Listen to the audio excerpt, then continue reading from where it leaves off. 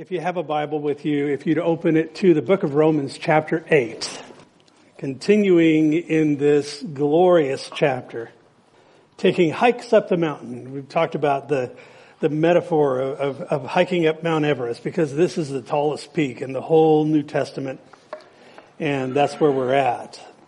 Last week we looked at future hope. We talked about how important our perspective on these things is and how important it needs to be, because even though life is full at times, not all the time, of course, but at times it's full of great suffering, and we go through things, don't we? Paul is saying that doesn't compare to the glory that's to come, and that as we understand that, as we go through things, as we fix our eyes on Jesus, as the writer tells us in Hebrews chapter 12, the author and perfecter of our faith, that we do well. That we can interpret the things that we're going through now in light of heaven, in light of God's providence, in light of His presence in our lives. Until then, at that point, we live on a cursed, fallen world that has been subjected, we're told here in Romans 8, to futility. Talked about that last week, that it's just a rough place. Look around. Not here. I did that a couple of weeks ago. I said, look around, and everybody started looking at each other. It's like, no. But look around. I mean, look around at our world, and you see that, man, it is futile out there. Talk about that a little more as we go here, but it really doesn't compare to the glory that is stored up for the children of God, for the people of God, the people who have trusted Jesus for their sins, that have stepped into God's kingdom, have stepped out of darkness into light, from death to life. That's the essence of the gospel. We know, though, we look forward, we actively wait. We looked at it last week, by faith, for the revealing of the sons of God in that day. We're told the creation eagerly waits because it was subjected to futility on account of man's sin. That's the reason for the futility. It's not just a futility, though, because he doesn't say that the earth was subjected to futility, period. He says it was subjected to futility in hope. What does that mean? Again, just by brief review from what we looked at last week, is that from the moment that God cursed man and woman and the ground and the serpent, I mean, from the time of the curse back in the very beginning chapters of Genesis, God has been about the work of redemption. We look at the Bible from that standpoint. It is a book. If you look at it in its entirety, things started out well for a very short time. Man fell, God cursed, and from that point, the hope kicks in, because He began at that point what we look at as redemptive history. He began the work of redemption even in the midst of the curse, prophesying that one would come, that Satan would bruise his heel, but He would crush Satan's head, looking at Jesus. So that's what it means. For us, we live between, and I used the term last week, between the already, that's taken place, the work of Christ on the cross, it's already happened, and it's effective for us today, even though it was 2,000 years ago. And the not yet, that future hope that we lay our eyes upon as we go through things in this life. The point is, we suffer now. The earth suffers now. And we go through things now. I'm going to talk about that a lot this morning. But what he told us, and what he says here in Romans 8, we persevere in hope. Until then, we eagerly wait. We have a focused waiting. We know what's coming. We focus on what's ahead. He compared that. Remember last week we talked about it. He compared this perseverance to a woman in labor, which I think is just an interesting analogy. He says in verse 22, we know that the whole creation groans with labor and birth pangs and together until now. Essentially, again, he's restating, but in a different way. It's tough right now. At times we suffer now. But we know by faith that there is a huge benefit at the end of it all. And that's the analogy. That's what he's saying. It's like labor. a woman's in labor. Emily was sitting in the front row last week, and I said, Emily, was labor tough? And she's like, yeah, she just had a baby. It's like pretty fresh in her mind, I'm sure. But you know that at the end of it, that which is promised will come. So we looked also at verse 23 last week at having the first fruits of the Spirit as critical to our understanding in how we persevere in difficult circumstances. In the Old Testament, the first fruits was a pledge of God's ownership of the future harvest. They had the spring feast, it was the first fruits, and they would have a handful of grain, and it was symbolic of the people saying, you know what, Lord, we give the entire harvest to you. And when he says that about the Holy Spirit, he's saying, Lord, what Paul is saying here is that we have the Holy Spirit, the first fruits, as a down payment on heaven, as a down payment on when we are with him there, when we are looking into the eyes of Jesus as opposed to walking by faith now. Wonderful, wonderful stuff. In 2 Corinthians chapter 1, we read in verse 21, now he who establishes us with you in Christ and anointed us is God, who also sealed us and gave us the Spirit in our hearts as a pledge, as a down payment. It's the same word that we would use for an earnest money agreement. You want to buy a house, you give them a pledge. You make a payment that says, I'm serious about this. And in the same way, the Holy Spirit is given now as the first fruits, as a pledge of a future reality. And it is a future reality. This isn't hope so hope. We talked about that. It's no so hope. So the question becomes then, when will that be? Paul's already told us here in Romans 8, it will be at the revealing of the sons of God. It will be in the resurrection when these things come to pass. Until then, he tells us in verse 25, we eagerly wait. I talked about my grandkid's puppy, how that when the snack bag came out, that puppy is eagerly waiting because it knows what's coming. But we're not talking about a dog with a bone. We're talking about the reality of what we inherit as the sons of God, as the daughters of God. Because our hope isn't in the seen world. It's in the unseen world. That which is yet unseen. We look by faith.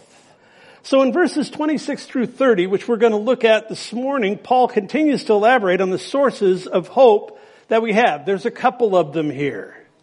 One will be on the working of the Holy Spirit presently. The other will be as we look at the span of time and where we fit in God's scheme of things and how he works all things together for good. So I'm going to read verses 26 through 30 and then we'll come back and unpack it a bit.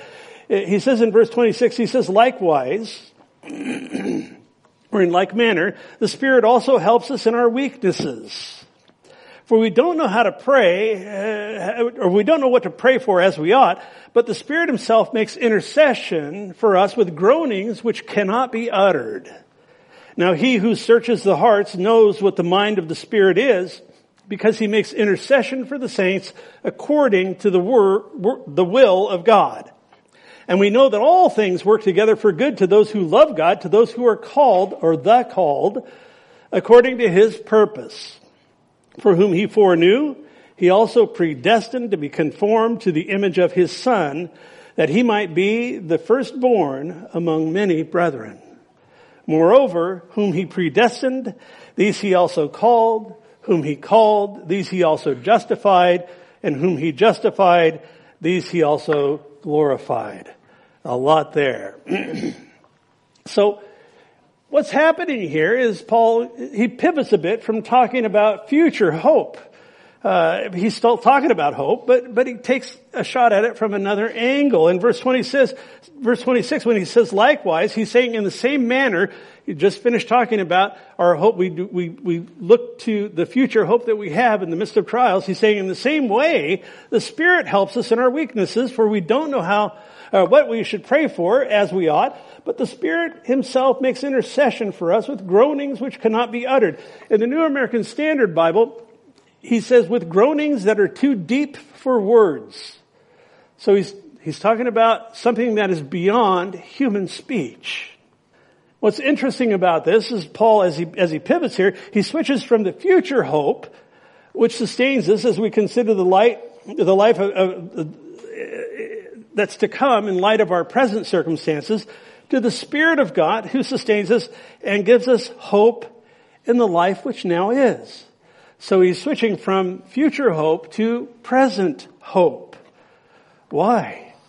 He says here, because God knows our present weakness and the weaknesses that we have.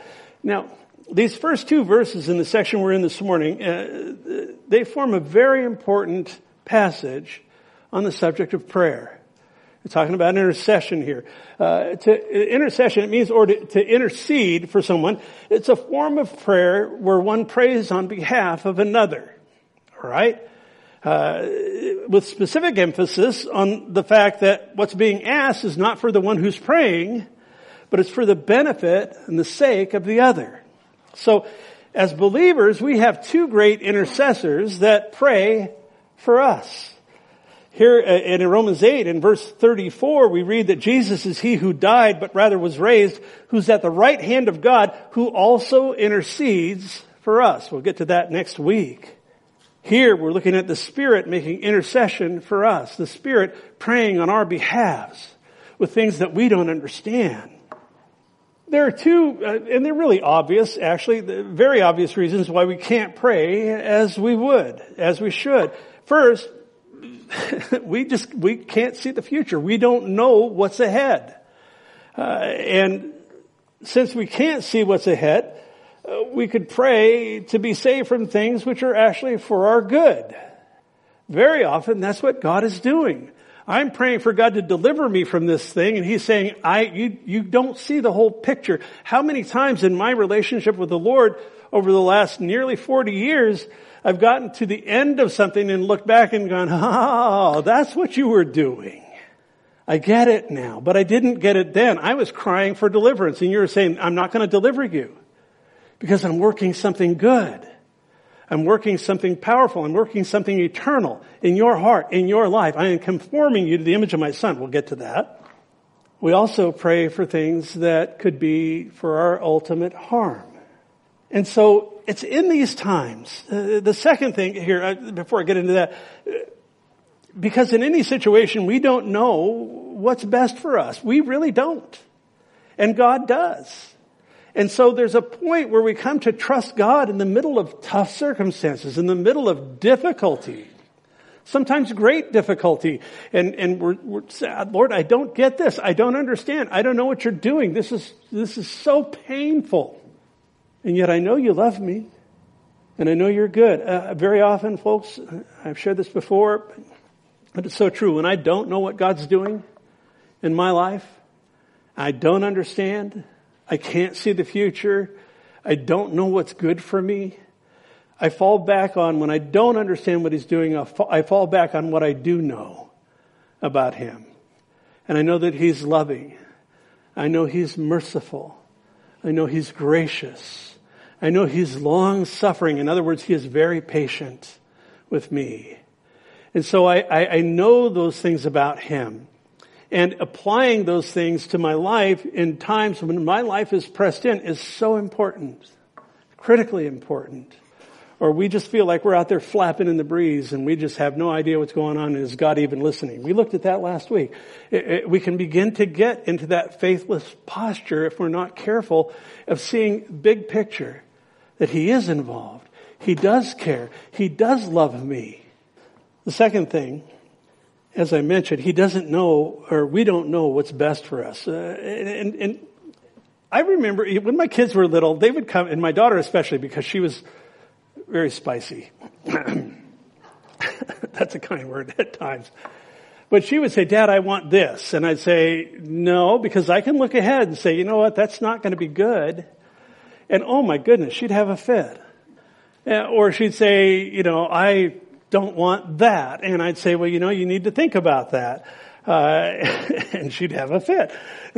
Again, she was just a very rambunctious, they used to say, if my son was at home, nobody knew. If my daughter was home, everybody knew. Because that was her personality. She's been in heaven for a few years. Miss her a lot. And yet, That was the nature of it. And I look at this here in Romans 8 and I think, God is that way with us. And sometimes we're like, I'm not getting what I need. I'm not getting what I want. Or you're not listening.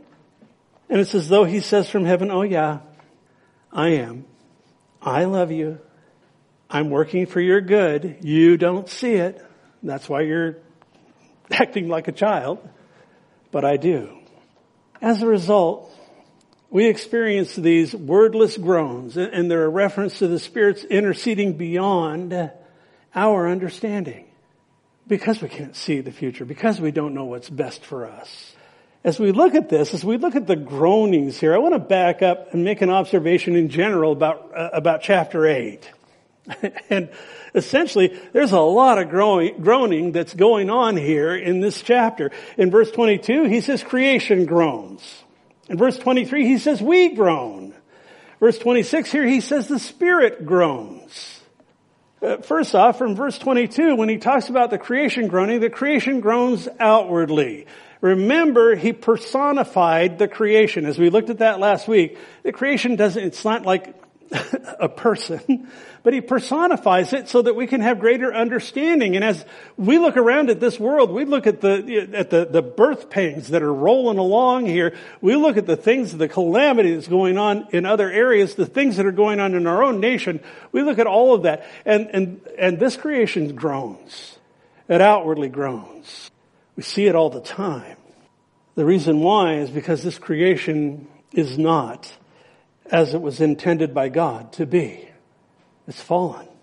It's cursed.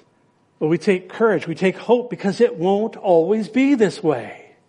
In 2 Peter 3:10, Peter says, but the day of the Lord will come as a thief in the night, in which the heavens will pass away with a great noise, and the elements will melt with fervent heat. Both the earth and the works that are in it will be burned up. That's a striking passage, but that's only half the story. I came across a quote by Charles Spurgeon, a great pastor and theologian from the 19th century. And he says, this world, so far as we know, will not cease to be. It'll pass through the purifying flame. And then it may be the soft and gentle breath of almighty love will blow upon it and cool it rapidly. And the divine hand will shape it as it cools into a paradise more fair. That's hope. Going on in 2 Peter 3 in verse 13, Peter says, nevertheless we, according to his promise, we look for a new heavens and a new earth in which righteousness dwells. I want you to notice the most important distinction that he makes here between the old heaven, the old earth, that one that we're living on now, and the new heaven and the new earth, is he says it's a place where righteousness dwells. I think that's awesome. Look around. Creation groans for redemption. This creation was subjected to futility. And as such, we live on a planet that is just ripe for the judgment of God. It's ripe for the renewal we talked about in Revelation chapter 6 through chapter 16, where God is pouring out wrath on the earth because he is purging the earth at that time from sin. Verse 23, we look at the fact that the creation groans outwardly. And verse 23 tells us that we groan inwardly. Why? Because we, the sons of God, are not as God intended us to be. All of this was perverted in the fall, folks. The creation and humanity. Yes, redeemed. We have a new nature, but we drag that old nature around with us, don't we? Yes, we understand that by his grace we've been delivered from the penalty of sin through the work of the cross. That's a sure thing. And also now through the Spirit's work within, we no longer are held under the power of sin, in bondage to sin in our lives. So we've been freed from the penalty of sin, the power of sin, yet living in a fallen world and suffering the effects of it, plus constantly having to deal with our lower fallen nature, we groan inwardly. Because in that day, the presence of sin will be no more. We won't deal with sin. We won't deal with the effects of the fall in that day. Think about it.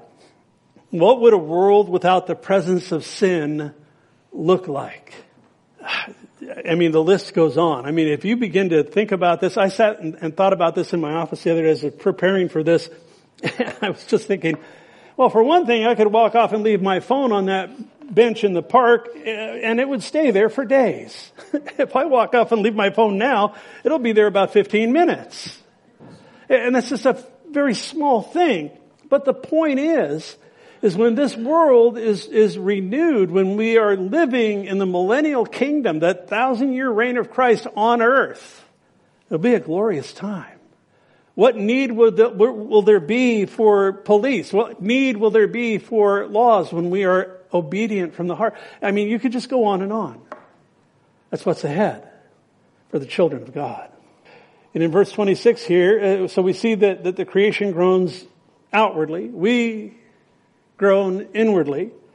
And in verse 26, we see here the Spirit groans upwardly. That's what he says. Paul's point is that we groan in the midst of our difficulties. God's not ignoring us. Sometimes we don't have words. And many times, I just sit and pray. And there are times where I don't know how to pray for what outcome. I don't know how to pray for how to go through this. I don't know. But I operate in the trust that God does because He's deeply involved in my situation and yours. These are the Spirit's groaning interventions into our trials, our suffering. And He's saying that because of our weakness, we don't always know how to pray or what to pray for. And that's just being honest. But God does. Those prayers that the Spirit makes are for us by His Spirit that lives within us. And so there's something I came across as I was looking at this, and some people assert that this is praying in tongues. So is it? Perhaps. The gift of tongues is a viable spiritual gift, but it's one way of praying in the Spirit. So it's not the only way. More accurately, the question should be, is this praying in tongues, but is this praying in the Spirit? Absolutely it is. I pray in the Spirit all the time. We can't pray in the Spirit without we can pray in the Spirit without having the gift of tongues. That is totally, not all have that gift. We're told that in God's Word. And so, I have a prayer language. It's funny, when I was in Bible college, I told God, which usually doesn't work real well, I said, God, I don't want the gift of tongues. There's so much abuse out there. There's so much garbage that's heaped on with that. And there are entire denominations that say you gotta have it or you're just not saved and all this other stuff. And it's like, I don't see that in your Word, so I don't want it. And then I was at a worship service one night. Sunday nights, we got out of the classroom and we just went to worship the Lord. And we'd worship sometimes for 2.5 hours. And it was a glorious time. And during this worship time, at this one point, I was in the Spirit and I was so moved by the presence of God that this beautiful language began to spill from my lips very quietly by myself. And I began to weep. And I said, Lord, I didn't want this. I am just so, because that gift is for edification between me and God. It's generally not horizontal. It's generally vertical. We could talk about that another time.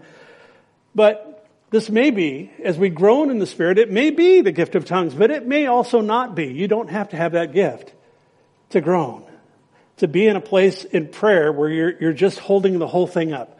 You know, and we talked about Abba, Father, in a previous study where he says the Spirit within us cries out, Abba. I'm going to be straight with you guys. I don't pray Abba. Little kids in Israel still use that, you know, Abba, Abba, Abba, when they're running after their dad. So that's the word for dad in Israel. And I'm not saying that it's a bad thing. I think it's a beautiful thing that Paul is essentially saying this is an intimate relationship, and that's what he means. That's what he intends by that. But when I sit down and I pray and I pour my heart out to the Lord, it's in a posture of Abba because He is my Father. But for me, I just pour it out and say, Father, I don't know what to do. I don't know how to proceed on this. I don't know what, I have to work to the other side on things very often. But He's faithful. He hears our prayers. He answers our prayers. It may not be what I'm asking, because He knows better than I. Verse 27, now He who searches the hearts knows what the mind of the Spirit is, because He makes intercession for the saints according to the will of God. So what He's saying here is, since God searches the hearts of men and women, He can also interpret the mind of the Spirit, because if you are a child of God, then you have the Holy Spirit. And that being the case, when God searches our heart, He searches the mind of the Spirit. And even when that mind only finds expression in unintelligible groans. What Paul's saying here is those groanings make perfect sense to God. They may not make sense to you. I might understand those groanings. God does. And those times where you're deep in prayer and you're just pouring it out, you may not have words. And I have literally just sat and groaned, groaning in my spirit, said, Lord, here it is. He hears that. Makes perfect sense to Him. He sees the whole picture, even if I don't even know what I'm praying. I don't know about you, but that is extremely encouraging to me. I don't have to have, Jesus says in Matthew 6, He says, don't pray like the Pharisees did. Don't be known for your long-winded, O thee, O thou omnipotent God and Father of all, blah, blah, blah. He says, just pour it out. Just pour it out. He interprets it perfectly. And He will work. The Holy Spirit will perfect those prayers. That's what's being said. And He's saying here that, added to that, those prayers, those groanings are always aligned with God's will. My prayers, as I mentioned, not so much. I might be praying for something or against something that is totally the opposite of what God's doing in my life, because I don't know. I'm human. I'm just a little human, as my friend says. But you know what? The Spirit of God will take those prayers, those groanings, and He will align them perfectly with God's will.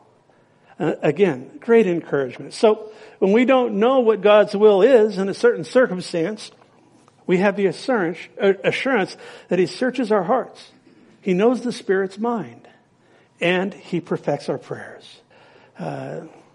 So you might be thinking, that's great, Pastor John, but you don't know my circumstance.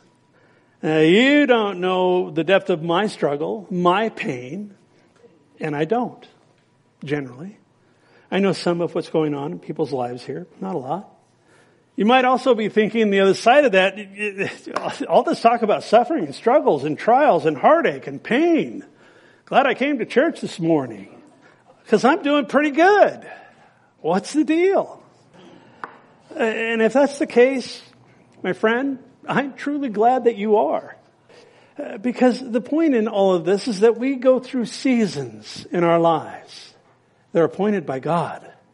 We go through seasons where things aren't so tough. Things are going pretty good.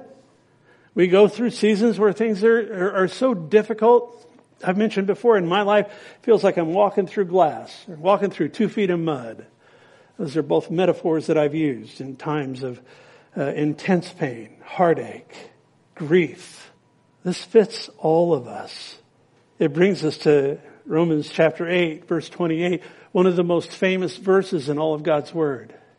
As we look at this, I encourage you, apply it to your life regardless of which side of that equation you're on. Things are going well, things are not going well. Verse 28, he says, and we know that all things. He doesn't say some things. I gotta point that out, gang. He says all things work together for good to those who love God, to those who are the called according to His purpose. First of all, are you the called? Do you know Christ this morning? Have you given your life to Him? Have you asked Him to forgive you for your sins, to embrace Him? If you haven't, I encourage you to do it, because this is written for those who are the called according to His purpose. Backing up a bit, looking at this sort of in the broad view, in our metaphor of comparing Romans 8 with Mount Everest, with chapter 8, verse 28, here we are really near the top of the mountain. The summit of verses 38 and 39 has come into view. And that is the summit. We'll get to that. The last two verses of this chapter are just so glorious. The Lord willing, we'll look at them next week, but no guarantees. You guys know me. Don't get in a hurry on this stuff. But my plan is we'll finish chapter 8 next week. It may take a couple of studies, though.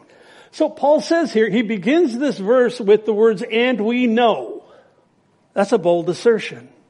We know. Why does he know? Because he's a lover of God. That's why he knows. Because he has the Spirit of God within him. That's how he knows. God doesn't work all things together for good to those who don't love him. There's the Bible tells us a certain terrible expectation of wrath that abides on the lives of people who don't. So is he working all things together for good for people that don't love him? No. But he is working all things together for good to those that do. That's the good news. Paul's a lover of God. Another question about this is, how would he know that God causes all things to work together for good? How do you know, Paul? Two reasons. Just looking here and taking a broad view again of the scripture. The first is experience. Look at his life. Look at the Apostle Paul's life. Look at the degree of hardship and suffering that he went through. I mean, I've read some lists lately. I mean, in perils at sea, and perils on the land, and perils with my countrymen, and perils. He goes through this whole deal in 2 Corinthians. And in Acts chapter 20, he talks about all of these things that he goes through. He says, I don't count my life dear to myself. I can finish my race with joy. But here, I'll give you one example. Ephesians chapter 4, verse 1. Paul says, I therefore, the prisoner of the Lord, beseech you to walk worthy of the calling. We're talking about the calling, the called, with which you were called. I think this is a fascinating verse because Paul didn't see himself as a prisoner of Rome. He saw himself as a prisoner of Christ, a prisoner of the Lord.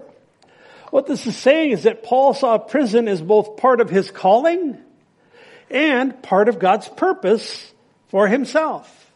He intended to walk it out, to walk worthy of that. You mean, I want to walk worthy of the jail sentence I have hanging on my life? Yeah, that's exactly what he means.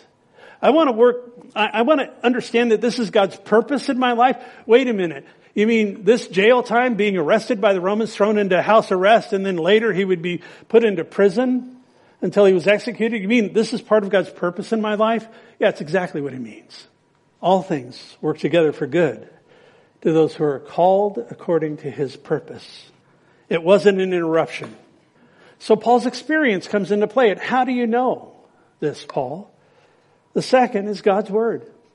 Folks, we live in a largely biblically illiterate society, a largely biblically illiterate church. And I'm talking about the capital C church, not this church. That's why we're committed to doing what we do. Paul understood God's word. He was acquainted with God's providence through it. And all things, in the end, he knew would result in blessing for God's children. The end of the story has already been written, folks. Take courage. Be encouraged by what you're going through now or what you go through at some point. He's working all things together for good. I want to note something too here. When Paul says this, I mean, we go through things where we really hurt. I mean, I have spent time where I'm thinking there's not one person in this room that understands my pain. I went through such an intense time of pain when my daughter went to heaven that there were gangs in the city I lived in. I lived across the street from the high school, and I used to walk. I would divert, sometimes for a whole block, to walk around them. And I walked right through them, and I thought, you know what? You can't hurt me any more than I'm already hurting. We go through stuff. Paul's not being flippant with this. Oh, well, hey, my arm's falling off, but praise the Lord. It's not what he's saying. No.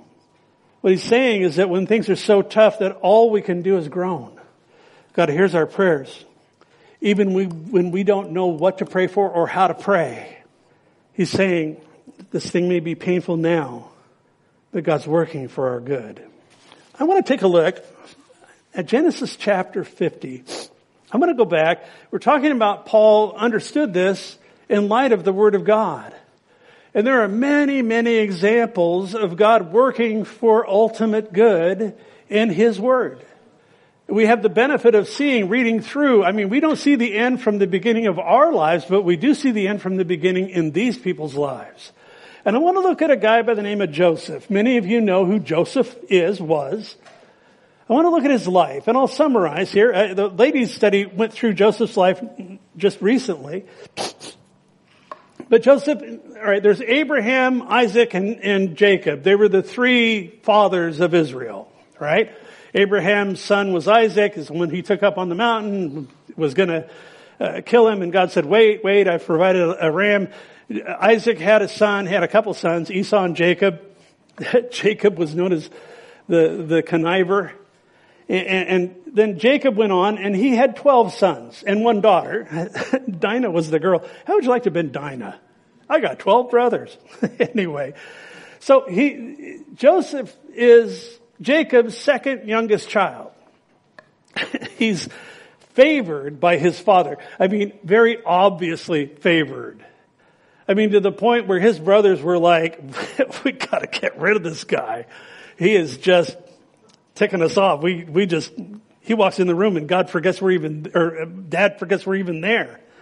So we see that in the story, and I'm just summarizing quickly because I want to get to my point, that here, Joseph has this coat of many colors, and he goes out and he's betrayed by his brothers, and the brothers put blood on his coat, take it back to dad, say, oh, he was killed. It was horrible, terrible.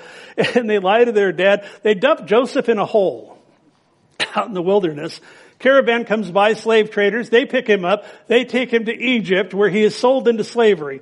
And he's a slave in the house of a guy by the name of Potiphar, who's an officer in Pharaoh's court. And if you know the story here, Joseph, probably a teenage guy, and Potiphar's wife takes a fancy to him, more than a fancy. She tries to seduce him. And he keeps spurning her advances to where she gets angry, and she actually accuses him of raping her. So he gets thrown into prison. So first, he's sold into slavery by his brothers. He gets carted off, sold, and now he's working in a foreign country. And now this woman turns against him. She gets her husband, who's a prominent guy. He says, throw that guy in jail, and they just toss him in prison. So he goes through all of that. And then at this one point, Pharaoh starts to have dreams. Joseph, and again, there's no time to get into the details of the story, but Joseph ends up interpreting this guy's dream, and he shows the Egyptians, he shows Pharaoh, look, there is a famine coming, and let me tell you how to escape the effects of the famine. You build storehouses and store the grain. You have 7 years of really good crops coming. Store that grain up so that when you have the 7 years of lean crops, where there's not enough food, you've got it banked. And so that came about. What happened was Egypt prospered when all the other nations around them were floundering because of the famine. And because Egypt prospered, and because Joseph is essentially kind of ridden in and saved the day, he prospered. He was elevated to like the right-hand guy of Pharaoh. So during this famine, Joseph's brothers in Israel, they get into a problem. They're hungry. And they think, I know, we heard the Egyptians are doing pretty good. Let's go down to Egypt and get some grain. So they go down there. They end up dealing with their own brother who had dumped him in a hole and had gone through all this stuff. And they're dealing with their brother. And Joseph, he identifies his brothers and he begins to test them to see if they had changed. They pass the test. Joseph reveals himself to his brothers. His family ends up moving to Egypt, including their dad, but he promises his dad. He says, Dad, Jacob, when you die, I will see to it that your body is taken back to the promised land, and that you're born in, or that you're buried in the land of your birth. So that's what's been going on here. And in the meantime, while the family and dad are there, Joseph's brothers see dad as sort of being their protection from Joseph. In Genesis 50, verse 15 through 20, we're going to read through that. It says that when Joseph's brothers saw that their father was dead, they said, scratching their heads, perhaps Dad or Joseph will hate us and may actually repay us for all the evil which we did to him. Dad's out of the way. Joseph might be really ticked about this. In verse 16, so they sent messengers to Joseph saying, and I love this part, these guys, they sent messengers to Joseph saying, before your father died, he commanded, saying, thus you shall say to Joseph, I beg you, please forgive the trespass of your brothers and their sin, for they did evil to you. Now, please forgive the trespass of the servants of the God of your father. I love this. And it proves to me that there is true hope for dysfunctional families. I mean, and if you look, you look at it and take an honest look at these guys' families. I mean, oh my goodness, Jacob's mother, this is how you can steal these guys we would classify them as really dysfunctional. But you know what? God loved them. He used them. And here, these guys, they cook up this scheme. Well, let's just go tell, Joseph, this is what Dad said. And so it says, continuing on, that Joseph wept when he spoke to them, when they spoke to him. It says, then his brothers also went and they fell down before his face and they said, behold, we are your servants. All right, Joseph, we're at your mercy. Dad's gone. He's not going to protect us. We're appealing to you. But I think what's really interesting is what Joseph says, how he responds to his brothers when they do this. Verse 19, Joseph said to them, don't be afraid. Am I in the place of God? Truly, you're thinking, I'm going to judge you? No, it's not my job. That's something that God does. In verse 20, he says, but as for you, you meant evil against me. Hey, that's a given.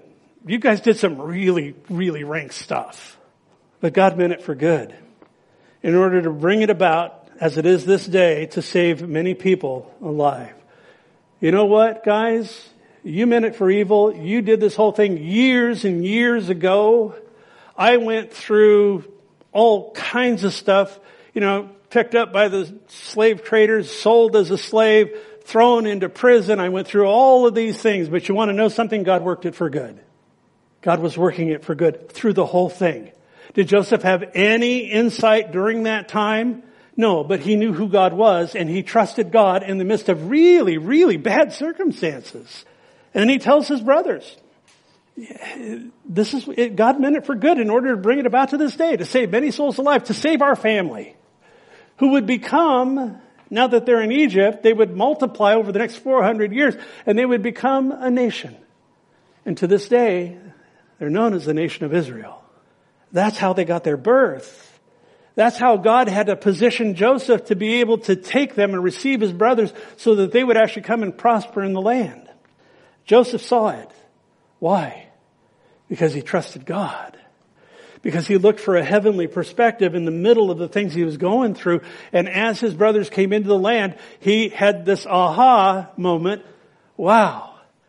That's what you were doing, God. Wow. He had plenty of years to become embittered. He could have been just, you want to know something? You guys are toast. Well, they probably didn't have toast back then, but you know what I mean. He could have just said, look, you're done. I'm done with you.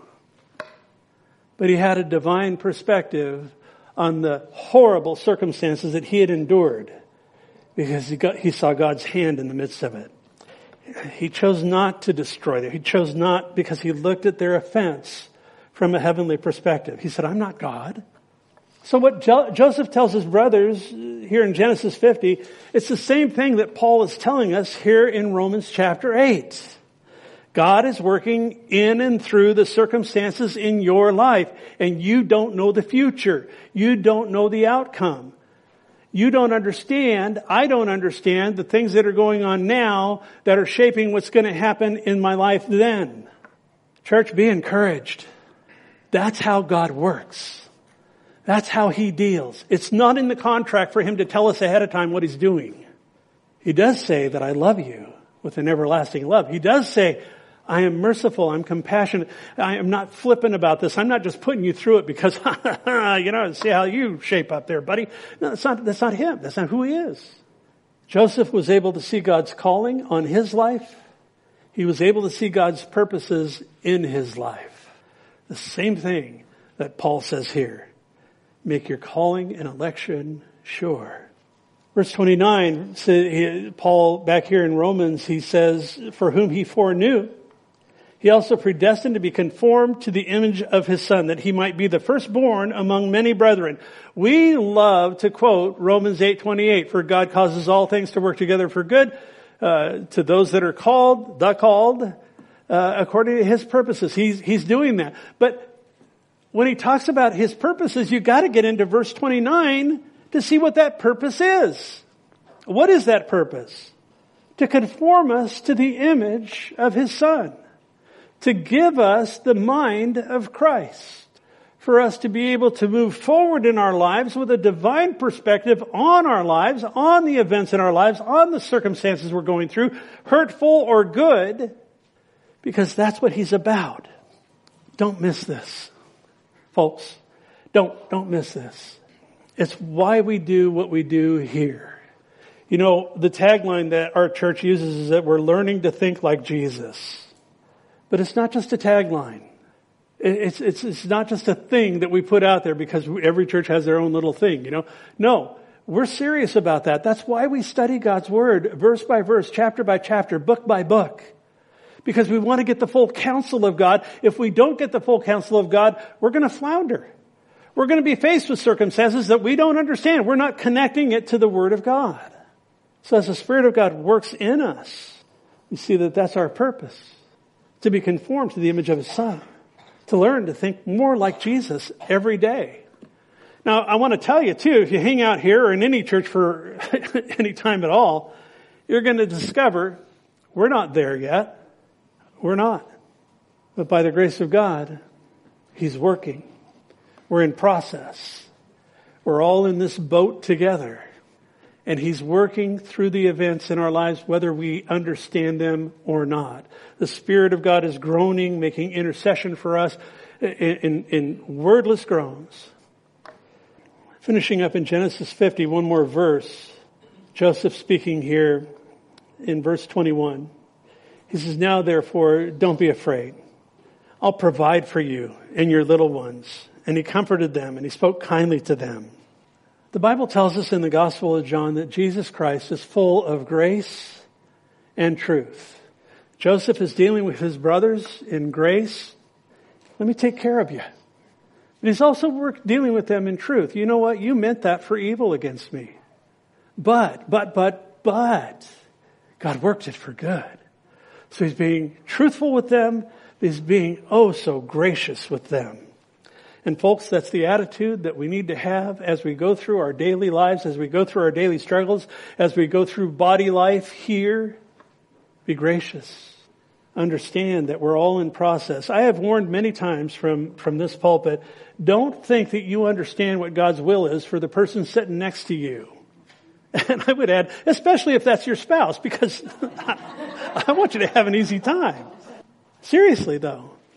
God has an agenda in each of our lives as he is conforming us to the image of his Son. He is doing that divine work that we don't really have very often any clue. And for me to presume that I understand what his will is for you is just flat wrong. You gotta lean into the fact that we're all in process. You gotta lean into the fact that folks, we've got cracks and warts and flaws. Give God room. Have grace. That's how we come together. Jesus says when they open the door to your church, when they look in at your fellowship, they better see my love. And I encourage you guys, those of you that have been here for a while, reach out to people that are coming in. Show them the love of Christ. I don't ever want, and it happens sometimes, but I don't want people this to be the church where people show up, they come in, they walk out and say, nobody even said hi. That's rough. Extend the love of God. Extend the grace of God. Verse 30. He says, moreover, whom he predestined, these he also called, and those he called, he also justified. And whom he justified, these he also glorified. Why would Paul do this in the middle of this talk about God causing all things to work together for good? And I want to remind you, he is writing this to a church. He is not writing it to a group of theologians. There is so much debate about this passage. Well, where do you stand on, all of that? And yeah, I believe the Bible establishes positions on these things. I'm not saying that that's not so. But he's writing to a church. He's writing to a group of believers. He's saying, look, you got to understand that God way back in eternity past, knew that you were going to choose Him now. And He knows the end of your life. He knows that He's working all things together for good in your life. Understand that He's God. And you're not, by the way, but understand that He's God. And that He is the one who holds your life. He holds your every breath in your hand, in His hand. In Hebrews chapter 1, He says that God upholds all things by the word of His power. As we submit ourselves to the Lord, we understand that we take great encouragement. There is hope in this particular verse where He's saying, look, God knew you in eternity past. He knew that if you would be the one who would choose Him, we'll talk about it in Romans chapter 9, where He says, who are you, O man, to answer back to God? Can't God make one vessel for glory and one vessel for destruction? Yeah, He can. And we'll talk about that. We'll talk about the foreknowledge of God. But here, this is supposed to be an encouragement, not something for us to argue about and debate. And I'll debate it with people. I mean, that's fine. But he's writing about those who are predestined. He also called. Let me turn that inside out. Let me say that in reverse. God called every single person that He predestined. Makes sense? Makes sense to me. As Paul uses the word in Romans being called, to emphasize that word, to be called by God, he's talking about God breaking into our awareness of Him and drawing us toward Himself. That's what it is to be called, that God is calling. The Bible tells us that God is patient, that He is willing that none should perish, but that all would come to repentance and have eternal life. Do all come? No. Will all come? No. But He's calling. Paul uses the word to be called about Him breaking into our awareness, revealing Himself to us. And then He justifies every single person that responds to that call.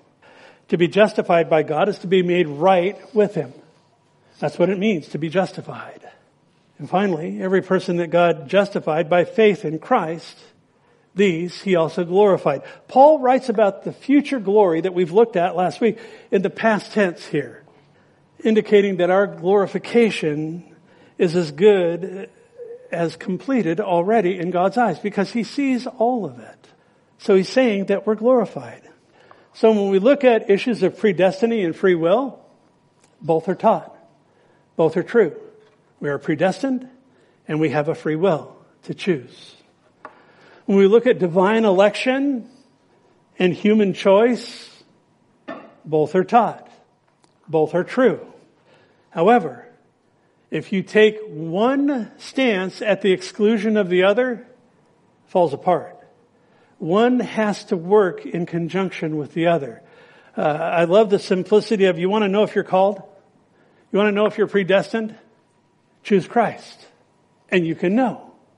It doesn't have to be more complicated than that, folks, because Paul wasn't writing to theologians. He's speaking encouraging words to a church. Let's keep it there. See the beauty and the simplicity of the gospel in it. That's what we're about. We want to see Jesus working in the details of our lives. And do we always? No. Very often we don't. But we trust that He's good. We trust that He loves us. We trust that our lives are firmly in His hands. And when we don't know what to pray for, the Spirit intercedes for us with groanings that are too deep for words. Because He knows that we can't see the future. He knows that we don't know what to ask for often. But He prays for us. The Spirit intercedes for us in perfect accord with the will of God. That is so hugely encouraging to me. That in that, God is working all things together for good for me. Because I love Him. For those who love Him and who are called according to His purpose. We've seen with Joseph's life, Joseph was called according to God's purpose. Does Joseph's life look like what Joseph thought it would look like? Hardly. We see in Paul, the apostle's life, the guy that wrote this here in Romans, that his life was unfolding. Here he would end up sitting in a jail. But you know, as a part of the calling and the purpose of God in that jail, he wrote, he couldn't go visit churches anymore. He's under house arrest. So he would write letters. We have 4 of them in the New Testament.